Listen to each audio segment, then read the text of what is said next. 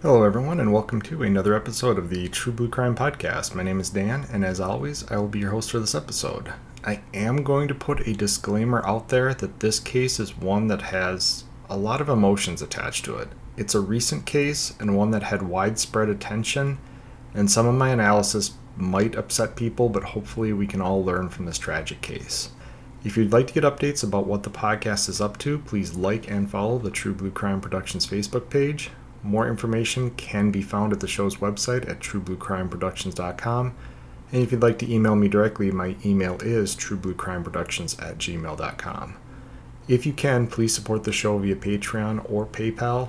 Links to make donations are on the website at truebluecrimeproductions.com. Any donation level helps, and it will help ensure I can keep making free episodes of the podcast and expand the podcast in the future. And any donations will receive a shout out in a future podcast and a thank you message from the host, along with some great true crime merch. If you check out Patreon, the different levels will tell you what items you can get for supporting me via Patreon. Otherwise, I'm working on getting those assigned to PayPal. I haven't quite figured out that process yet, but go ahead and donate on Patreon or PayPal, and I'll get you some good True Blue Crime merch. And for no cost whatsoever, please rate and review the show on whatever platform you're listening to it on. Thanks so much. Without any further ado, let's dive into this episode of True Blue Crime. Van life is a concept that goes back to the middle of the 19th century. In Europe, elaborate horse-drawn wagons called vardos were used by upper nobility to travel in style during long trips around the continent. Most vardos included a bed, a small cast iron stove for cooking, and elaborate woodwork that showed off the wealth of the owner/traveler. Around the same time, oxen-drawn wagons were used in the United States to facilitate westward expansion, as families loaded all of their belongings into a Conestoga wagon and took to trails like the Oregon Trail as they headed out to settle in the West. Of a much humbler design, the wagons served the purpose of hauling supplies for the journey and offering shelter during poor weather. Travelers often formed groups of wagons as they headed into the frontier, as attacks from Native Americans and bandits were an ever-present threat.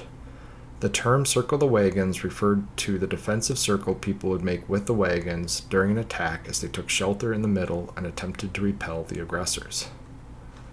Roughly 100 years later, most people living out of vehicles had been forced into them during the Great Depression as they moved around the country looking for work. The war and post-war economy helped propel America out of the Depression and into a more stable time period.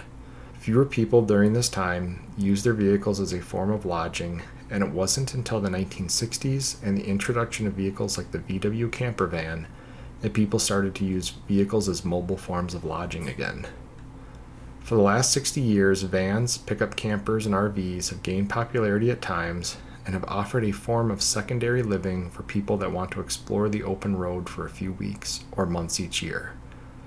But in 2011, the hashtag van life was used and popularized by social media influencers and bloggers, and an entire movement took off. People, mainly younger adults, took to converting cargo vans, older conversion vans, and even box trucks into homes on wheels.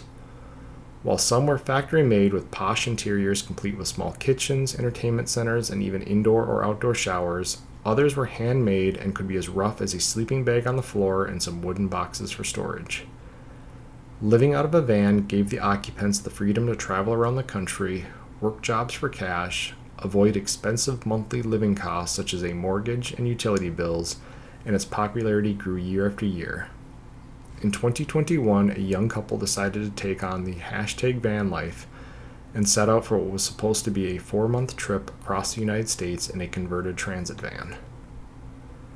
When the female half of the couple went missing, it sparked a national outcry against domestic violence, and a manhunt for her fiancé took the country by storm. This is the tragic story of Gabby Petito. Gabrielle Verona Petito was born on March 19, 1999 in Blue Point, New York. She was the oldest sibling out of the 7 children that made up her blended family. She had both biological and step-siblings in her house as she was growing up. Gabby, as she was known to friends and family, graduated from high school in 2017. She met her fiancé, Brian Laundrie, during her time in high school. They met when he was a junior and she was a sophomore, and they had an on-again, off-again relationship for much of high school. They took a 3-year break after Brian graduated, and after Gabby graduated, she moved to North Carolina, where she worked as a waitress, and while she had applied to a local community college, she didn't officially register and attend. In 2019, she started dating Brian again and moved to Florida, where he and his family had moved to from New York. Gabby got a job as a pharmacy tech at a grocery store, while Brian worked at the store and made money selling watercolor paintings and digital artwork. Gabby had always been involved in social media and aspired to be a social media influencer via Instagram and YouTube. These were pretty big dreams for a young couple with limited social media presence and limited funding, but like many young people, they decided to follow their dreams. Their first trip was not a van life trip, but just the typical cross-country trip that many young people in America take part in. Backpacking across America is not nearly as popular as it is in Europe, and both the size of America and the lack of cheap lodging like hostels and cheap public transportation between metro areas results in more young people doing road trips in America than backpacking. The couple completed their first cross-country trip in late 2019 and early into 2020, departing from New York and visiting destinations such as Las Vegas, Pikes Peak, and Yosemite. The trip was an attempt for Gabby to build her social media presence as she posted daily videos and photos on her platforms and attempted to build a following. After returning to Florida from their trip, the young couple quit their grocery store jobs in early 2020 due to the COVID pandemic. Gabby started working 50 to 60 plus hour weeks at 2 jobs, and Brian was not happy about her working somewhere different than him. This was the first sign that some of her close friends saw that Brian had jealousy and control issues. It was said he was not a fan of her growing social media following because of his jealousy issues. But regardless, the two made a plan to pool their money, buy a van, outfit it for 4 months of cross-country travel, and attempt to secure a social media following for Gabby that would support a nomadic lifestyle. Their home for those 4 months would be a 2012 Ford Transit van. These types of vans are mainly used as commercial work trucks for tradespeople such as plumbers, painters, HVAC installers, etc., or they are used for delivery vehicles. The rear cargo area of the van is raised to provide more space for work equipment and deliveries, and used models of this vehicle are often procured by people wanting to turn them into camper vans. By June of 2021, the couple and their van were ready to hit the road for their epic road trip. They had plans to hit up many of America's national parks and scenic areas as they started their trip across the north in the summer and would return through the south as fall and the beginning of winter set in. They began by driving up the East Coast to visit New York and celebrate one of Gabby's siblings' high school graduations. They then returned to Florida, and on July 2nd, they pointed the van west and set out on their planned road trip. Their first destination appeared to be Colorado as they drove through Kansas on the 4th of July and into Colorado. After visiting Colorado Springs on July 8th and Great Sand Dunes National Park on July 10th, they headed into Utah to take in the beauty that is Zion National Park on July 16th. 5 days later, on July 21st, they visited Bryce Canyon and then proceeded on to Mystic Hot Springs in Utah on the 26th. The pair stayed in Utah to visit Canyonlands National Park on July 29th and spend some time in Moab, Utah, in the vicinity of Arches National Park on August 12th. But something would happen on August 12th that would later bring a lot of angst and controversy to this case. Around 4 p.m. on August 12th, an eyewitness saw a physical altercation between a man and woman outside the Moonflower Community Cooperative in Moab, Utah. A man called 911 to report a male party, who was later identified as Brian, had slapped a female, who was later identified as Gabby, outside the store. The couple then ran up and down the sidewalk, and the male slapped the female again. They then got into their van and left, but the witness took photos of the van and license plate, and that information was aired to officers in the area. A Moab police officer located the suspect vehicle just outside the entrance to Arches National Park.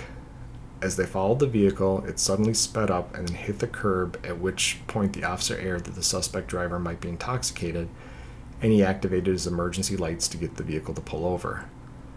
The officer activated his body cam, and the entire incident was recorded from start to finish. contact was made with Gabby in the passenger seat, and she was asked to step outside the vehicle and come speak to the officer. It was clear she was emotional and had been crying and had some redness on her face.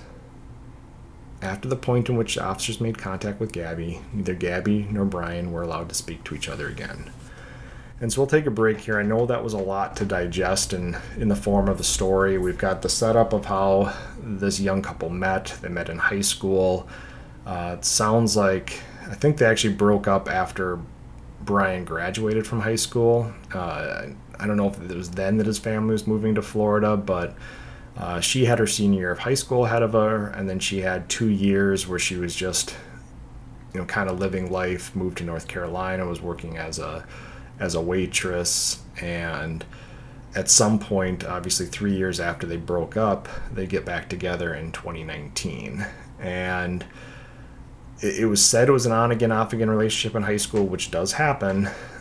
And then you've got this big break, and they decide they're going to get back together. But friends are going to say from the very beginning they thought the relationship was toxic, that Brian had this controlling attitude towards Gabby. And this was evident. They worked at the same grocery store, quit the store together, and then when she started working, because she wanted to forward her social media, I think I said in there it was like the couple's dream and all that kind of stuff. It was more her dream. She wanted to be able to live this nomadic lifestyle supported by her social media presence, make money off of the YouTube channel and the Instagram. And again, there's nothing wrong with a social media influence. It's just that it's a very difficult lifestyle to live, this nomadic van life. And it'd be difficult for a solo person of that age to do it, just because there's things that could happen. Your vehicle could break down. Money is hard to come by. At least if there's two of you, you're splitting costs. But once you add another person in, and we're going to talk about that here in a little bit, you're sharing close, cramped quarters for days and days and days on end, and nights next to this one other person. And no matter how much you might love this other person, or you may think you're the perfect couple, after a few weeks, a month, a couple months of being just a few feet away from each other 24 hours a day, there's going to be some issues. It's going to happen. But in this case, again, you've got this 911 witness that calls. He's stating he clearly saw Brian slap Gabby twice, chase her down on the sidewalk. So there's actually an emergency tone that's sent out to the officers. Be on the lookout for this vehicle. It's been involved in a domestic assault. Male assaulted the female. And it sounded as if the officer's probably going to follow the vehicle for a little bit. As a police officer, you never want to go into a domestic situation alone. They are one of the most, if not the most, dangerous situations for police officers, because emotions are high. There's a lot on the line when it comes to somebody potentially being arrested for domestic assault. A lot of officers are killed in line of duty or killed while responding to domestic assault. So it's not something you usually want to try to handle on your own, but it sounded as if the vehicle was headed towards the national park, to Arches National Park. It was almost near the entrance, I think, where eventually they were stopped. And when the police officer sees what he thinks is potentially signs of an intoxicated driver, the vehicle changing speeds and hitting the curb suddenly, he realizes now there's other dangers in mind if he lets this vehicle keep driving and the driver's intoxicated and then crashes into one of the booths at the entrance to the park. Or a lot of people get out and walk to the national park sign to take a photo, and if he comes across some of these pedestrians that are often walking on the roadway and he hits one of them, the officer makes the right choice by stopping the vehicle. He's probably alone, but it doesn't sound like it takes very long for his backup to get there. And as we get to the end of where we were in the story, we'll talk about it later too, but that separation of the two parties is so important, because if you interview them together and one of them's truly a victim of domestic violence, they might be afraid to say something, or they will be afraid to say something in front of the other person. They have time to get their quote-unquote stories together if they're going to try to make it difficult for officers to figure out what happened. That separation allows for hopefully the most honest communication with who the officers this time believe is the victim, which is Gabby. So they've got her away from Brian, back in a squad car. She's emotional. She just went through this experience. And as I said, Brian and Gabby are not going to have contact for the rest of this time. I think it's 75 minutes in total. So it's not as if they're letting Gabby go back and sit in the car and then come back out and talk with Brian and all this kind of stuff. So when you hear all this stuff, keep in mind they're separated. They're both in safe locations away from each other, and officers are going to start investigating this. And meanwhile, a third officer had located a different witness outside the store where the altercation occurred. That witness stated that he saw Gabby hitting Brian, and Brian was trying to push Gabby away. And this witness provided a recorded statement and was willing to testify to what they saw. So I'm going to approach this incident much like the 16-year-old veteran officer who was investigating this case did that day. He had about the same amount of patrol experience that I did when I left law enforcement, and if he was like me, he'd handled probably hundreds of these domestic altercations. And I'm also going to base my opinions on the facts presented in the actual police reports and from watching the body cam video and the 99-page report that was written after an independent full review of the police interaction was taken. So, as most people know, this story, and as I mentioned in the introduction, this story is not going to end well, very much unfortunately for Gabby. And so this entire interaction with the Moab Police Department is going to go under one of the biggest microscopes that a police investigation has ever gone under, especially a misdemeanor domestic assault situation like this was. I think this 75-minute interaction was between this investigation into it, media investigations into it, the lawsuit that's out there about this.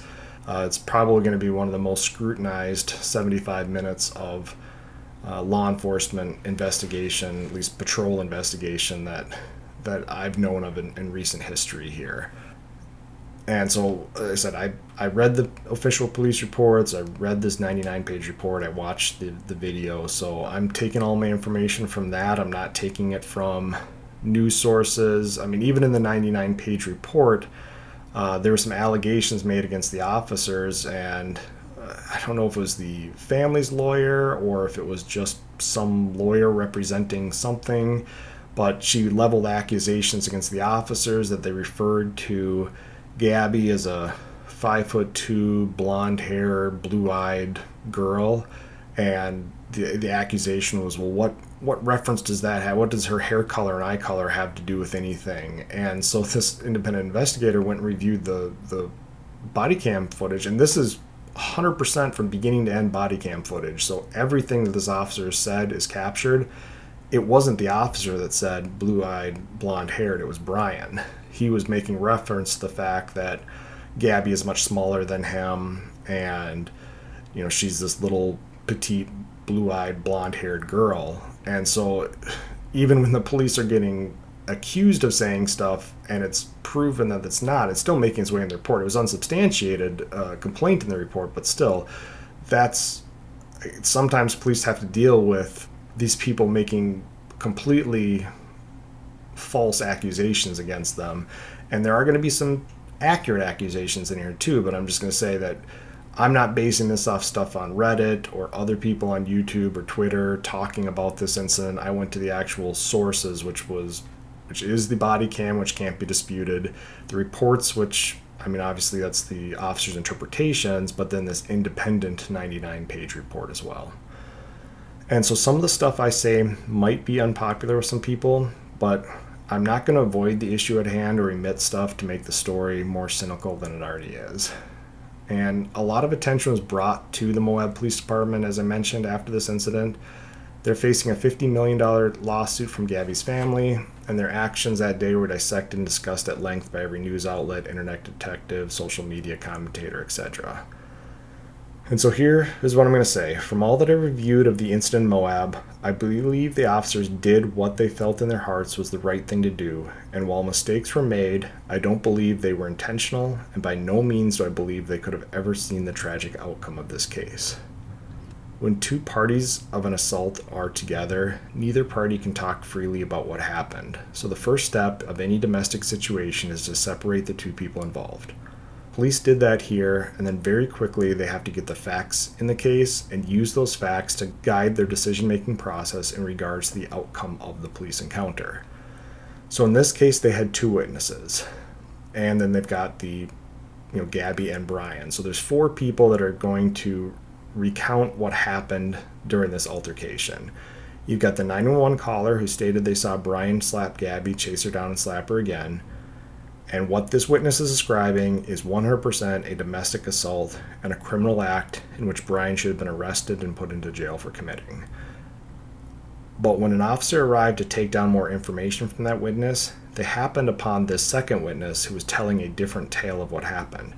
This new, also independent witness made it sound like Gabby was what we call the primary aggressor, or in other words, the person who was actually committing the act of domestic assault upon the other. Because people are allowed to defend themselves against physical assault via pushing away or holding the other person, as long as the defensive act is never offensive in nature. So when this other witness, this other officer gets to the scene outside of, or scene of where the altercation occurred, and he finds this other witness saying, hey, here's what I saw. I saw the guy pushing away the girl, and it looked like she was trying to hit him or do things to him, and he was just pushing her away. Well, now you've got a totally different story. And now part of this can be that this altercation, that the two witnesses are seeing two different parts of the altercation. And that's something that officers should be trying to find out. And that's the one place I will fault them in this, is that it sounds like they never located or talked to that 911 caller again. But they're also going to base things off of what they hear from Brian and Gabby. And as I mentioned, the officer at the scene of the altercation never located the original caller, so by either mental error or overt omission, they never called and verified what they witnessed. So for this entire 75-minute roadside investigation, the officers speaking with Gabby and Brian are going to make their decisions based on what the witness that the officers actually talked to said and what the couple tell them happened. And I'm not going to break down all 75 minutes of the video or all 99 pages of the report, but I will highlight some of the details that are brought forth from the questioning of Gabby and Brian.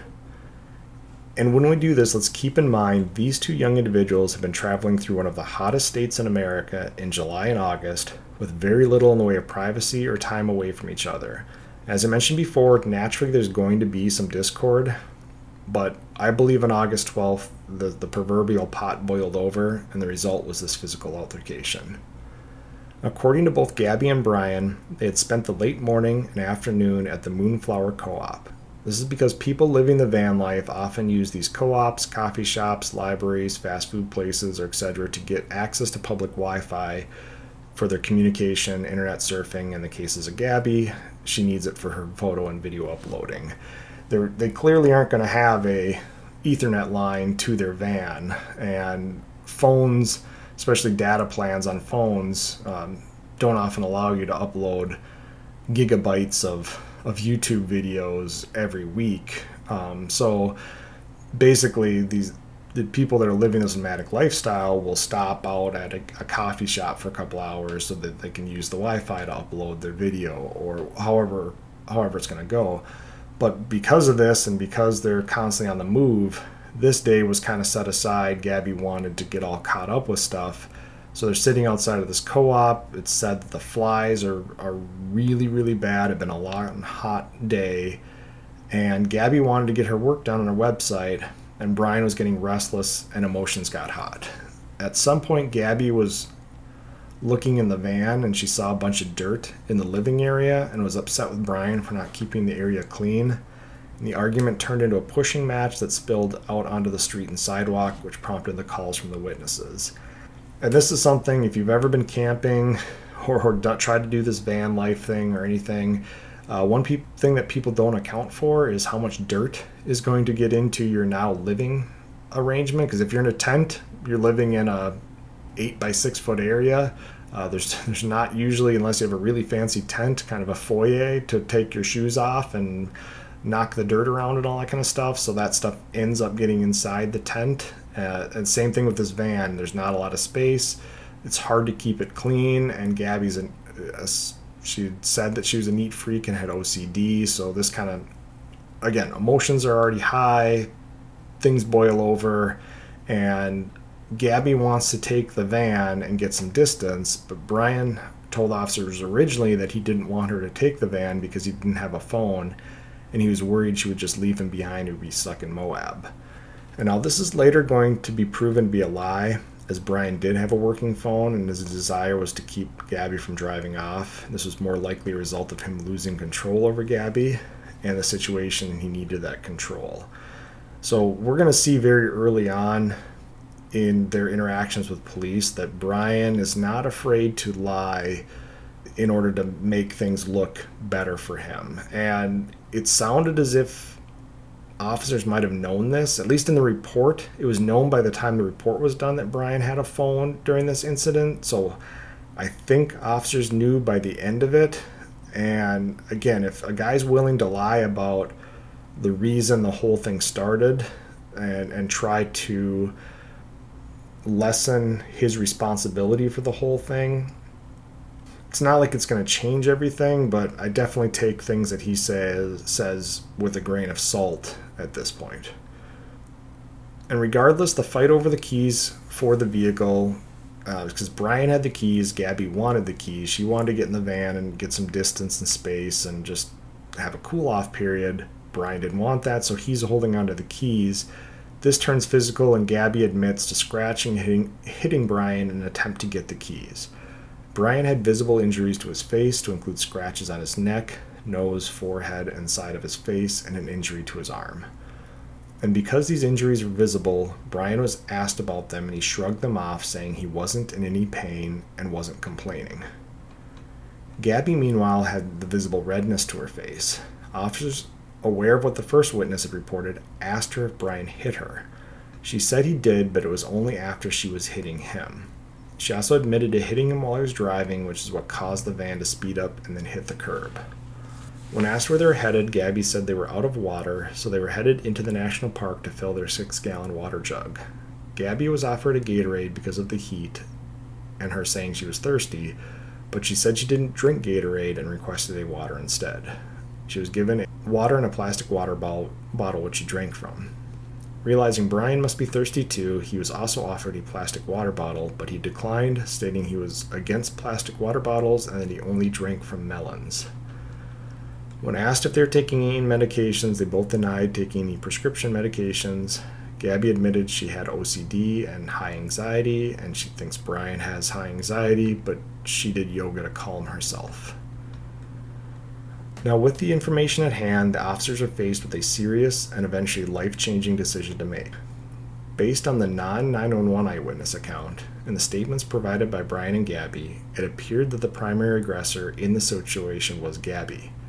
She had admitted to hitting Brian on several occasions and only claimed that Brian grabbed her by the face at one point, which is why it was red and had a small cut.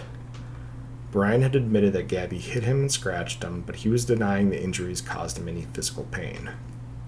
This was troubling for the officer in charge of the call. As I mentioned, he's a 16-year veteran of law enforcement, and he has daughters of his own.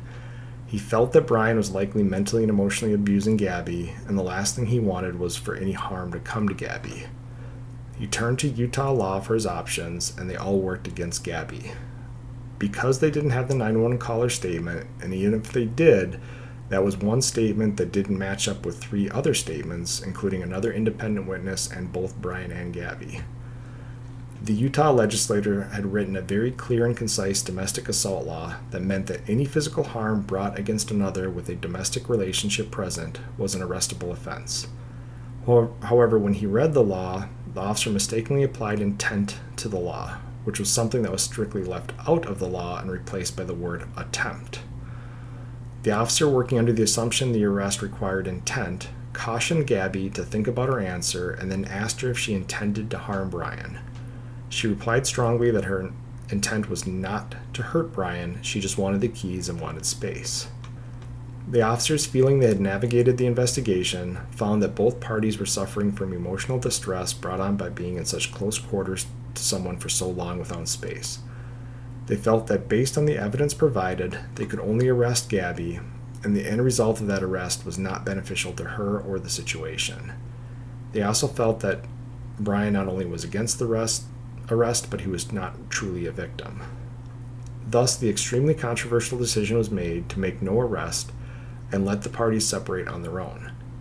Gabby was given the keys to her van and told that she could stay wherever she wanted that night, but to stay away from Brian and not contact him via phone unless it was an absolute emergency. Brian was given a ride to a nearby hotel and dropped off by officers. He was told not to contact Gabby until morning so the two can have a cooling off period, and he let his emotions that boiled over that day subside. So let's discuss this encounter. Now, this is a very typical domestic report incident, especially one that's not reported by one of the involved parties. We have to ask ourselves, if the witness hadn't called 911 that day, it's possible that Gabby may have called later in the day, especially if it continued to escalate, but it's also possible this domestic encounter would have never been documented. That's because when it's a third party that reports the domestic, it's very often the case that the involved parties do not want law enforcement involvement, and once law enforcement is involved, the parties don't want any arrests or charges in the case. Emotional and even physical altercations might be part of their relationship, and while this is unhealthy, toxic, and dangerous, some people decide to live with it or are too scared to leave the situation. And that fear is the toughest hurdle for officers to navigate. The fear can be physically based, as in the victim knows they're going to suffer further physical abuse as a result of any law enforcement action, or it can be fear of being separated from someone that controls them. In this case, this was evident at several points during the investigation, as the officers could tell Brian had some level of control over Gabby, to the point she was even afraid to drive her own van because she, quote, didn't drive it much. But the law doesn't consider external factors such as control or manipulation. It's black and it's white, and it states that someone attempts harm on another person that they have a domestic relationship with, they are to be arrested. Officers did what they could given the circumstances, and as we're going to learn, what happens to Gabby isn't immediate, and some would argue it's not foreseeable. So, before we move on to the next part of the story here, we'll go back and break down a couple things from their investigation. I want to be very clear here and say that I am not blaming Gabby for any of this. I don't victim blame. I try very hard to come out and say I'm not victim blaming. I'm trying to make it very clear that whether it's a man or a woman that's the victim in an ongoing domestic abuse situation, that fear that they have that's been ingrained in them through either physical abuse or emotional, verbal abuse, that kind of stuff, that codependency, that fear, it's real, and it's not their fault, and it's not something that they should ever be blamed for in terms of, well, they had this option. I'm not saying that because she was separated from Brian, she should have, told the whole truth and nothing but the truth, and said that she was scared of him and said that he was controlling her. I wish she had, because I think this officer, this guy who has daughters, may have been able to steer the investigation a completely different way. But because of this fear, and that's why I said it's such a hurdle for law enforcement to work past, these non-cooperative witnesses, by no fault of their own, these non-cooperative victims, can often make it almost impossible because, again, law enforcement is bound to the statutes. They're bound to the law. They don't get to decide in some cases that there's discretion here. And these officers would actually get kind of torn apart in this review about how this whole thing about intent. And that's really important because intent should be a part of any criminal investigation. It's accidents happen, and an accident is not a domestic assault. Based on Utah law, if I go to swing and put a backpack on or something like that, and I happen to hit my domestic partner while we're arguing with his backpack, and it was never my intent to hit that person, based on this law, they could be read as, well, I put that backpack on knowing I was close to this other person. I attempted to harm them, therefore I committed domestic violence. And that's not how the laws are supposed to work. We're supposed to be able to judge somebody's intent to a certain degree, and you can look at it in this case, that's what they tried to do with Gabby, and say it's not like she woke up that day or even 5 minutes before this argument she put it in her head that I'm going to hurt Brian. That was not her intent. That was not what she was trying to do. Brian had the keys. She wanted the keys. She wanted to leave. Did she handle it the best way possible? No. But did Brian handle it the best way possible? Absolutely not either. And again, that comes down to the fact that they have been together in close, confined situations in hot weather for days upon days upon days at this point.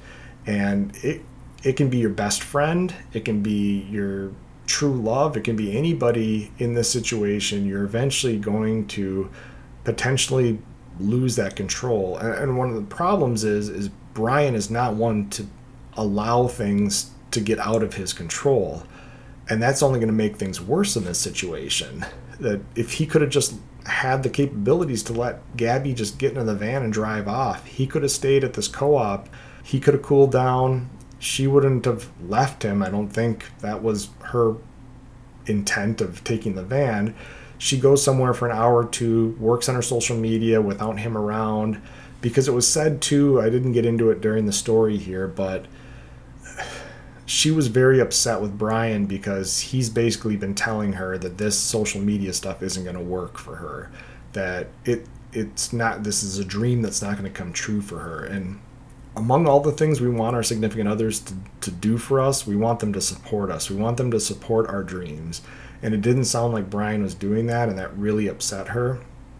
So maybe she just needed that space to get away for a couple hours, work on her social media stuff without this negative attitude around her about it.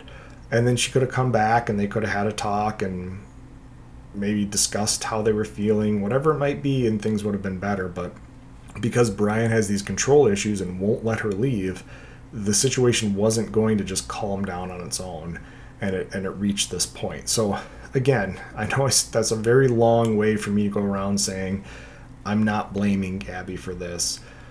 As from everything that I can tell, Gabby was this person who was full of life. Yes, I think she put a lot of demands on herself, and part of that's the OCD and the high anxiety, and that's a lot of added stress to yourself when you're already in a stressful life situation. It's not like she had millions of dollars and was just, oh well, if this doesn't work out, this doesn't work out. This was, she had worked her absolute butt off to buy this van and to outfit it and to support her social media, hoping that this would take off and she could live this dream life. And unfortunately, she didn't have a very supportive partner in this process. And again, as I mentioned before, things are going to get a whole lot worse. But I wanted to be very clear that while I do see that law enforcement made a couple mistakes, I really don't know what they would have done, what they could have done differently. They can't, with the evidence presented to them, they can't arrest Brian. If they arrested Brian and that video got out, Brian's would have a lawsuit against them, because any lawyer is going to look at that and say, you arrested the victim of domestic assault. You had an independent witness that said he was the victim. You have her admitting to assaulting him. If you turn around and arrest him, again, and violate his civil rights, you're getting sued. If you arrest her, the officers knew that she had this dream, this social media dream. They knew it wasn't going to solve anything. It's not that it's not like this is going to magically fix the relationship. It's just going to make things worse. And they didn't want to do that to Gabby. And so they went with this other route, but it's, as I've said many times before, law enforcement is a damned if you do, damned if you don't situation, and that's what the officers found themselves in. And then again, it became under this huge microscope, and everybody jumped all over him saying they should have arrested Brian. How did they let this happen? All this kind of stuff. And we're actually going to see that Gabby's not going to be killed that evening. It's not as if officers let them go just down the road and then he killed her an hour later, and everybody's saying if only they had arrested Brian or made them separate or whatever it might be, Gabby would still be alive. We're going to see that's not the case, but unfortunately when there's a tragedy, people look to blame somebody, and instead of putting all the blame on Brian like it should be, police, because of a few small mistakes that, again, I don't know would have changed the outcome of things. And again, I think they did what they did because they really cared about Gabby and cared about this situation working out for the best for her. Because it went so bad, they became scapegoats, and I just don't think that's fair. But again, that's my unpopular opinion. That's the one I disclaimed about. So if you guys feel differently, I get it. I've been in that situation before with trying to decide how to work through a domestic assault situation without having to arrest somebody that I think is the victim, but I don't have evidence of it. It's a terrible place to be, and I feel for these officers, and then to be destroyed on national media, I don't think it's fair. And so while not a lot is known about any reunion between the parties after the event in Moab, what is known is that the cooling off period and distance was extended when Brian flew out of Salt Lake City for his parents' house in Florida on August 17th, 5 days after their Moab incident. Brian's family attorney would later address media questions about the flight home, stating Brian went back to obtain some items and empty a storage locker and end the storage lease in an effort to save some money. He was also contemplating the extension of the road trip. And so this is where I come in and say, it's not even an hour later that something bad is going to happen to Gabby. 5 days after that Moab incident, Brian is flying home. So the police forced a physical separation on the two of them for the night. Brian and Gabby, have made the decision that Gabby's going to keep going on this trip and Brian's going to fly home to his parents' house. So now they've got over 1,000 miles of distance, probably closer to 2,000 miles of distance between them, and several days since this last incident. And Brian's going to stay out here for a week in Florida. So again, they're going to have a major cooling down period where they're not around each other, which I think is really a good idea at this point for them. And let's also realize it's been less than 2 months. They haven't hit the halfway point of this 4-month trip, and they're considering putting an end to the trip. And again, they were on again, off again in high school. Then they were off for 3 years and then back on. And then they decided to go on this massive road trip in order to advance Gabby's social media, which is a following that Brian doesn't support. So I'm not victim blaming. I'm just looking at this from the outside saying this has disaster written on it, just based on their history, just based on, again, he doesn't even support the whole idea behind this trip. He's just going along because he will not let Gabby go alone. And some would say this trip was doomed from the start, but the couple decided to give it another go, and Brian flew back to Salt Lake City on August 23rd and was picked up by Gabby so they can continue their trip together. But the cooling off period was not enough, and the decision to continue the trip would prove to be deadly. And in part 2, we'll cover the strange text from Gabby that eventually led to fears that she had disappeared. We'll cover the investigation into her disappearance and the outcome of that investigation and what it meant for Brian. So again, I apologize for kind of going off on the tangent I did in this episode. When this story first broke, again, I feel terrible for Gabby and her family.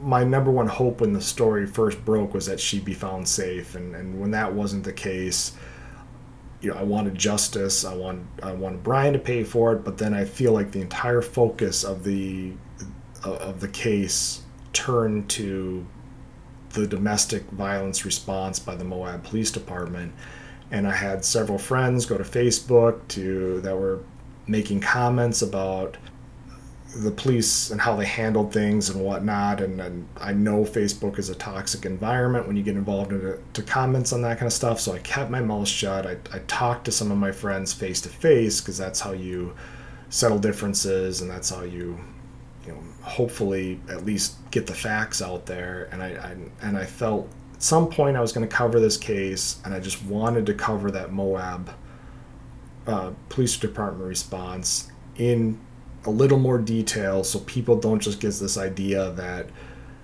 the police had a chance to arrest Brian and they didn't, and they just let him go, and as a result, Gabby's dead. I just think that's completely unfair, but that's how the narrative was pushed on the issue. I don't think people had all the facts. I don't think people took the time to watch the whole video or read the reports. They just went right to the assumption that the police were lazy, didn't want to do their jobs, and as a result, Gabby died. And that's, I think, very far from the truth, and again, not fair to those officers. But stay tuned, because we will cover part 2 of the Gabby Petito story in our next episode. So thank you guys for listening. Stay tuned for future episodes, and feel free to write me at truebluecrimeproductions@gmail.com.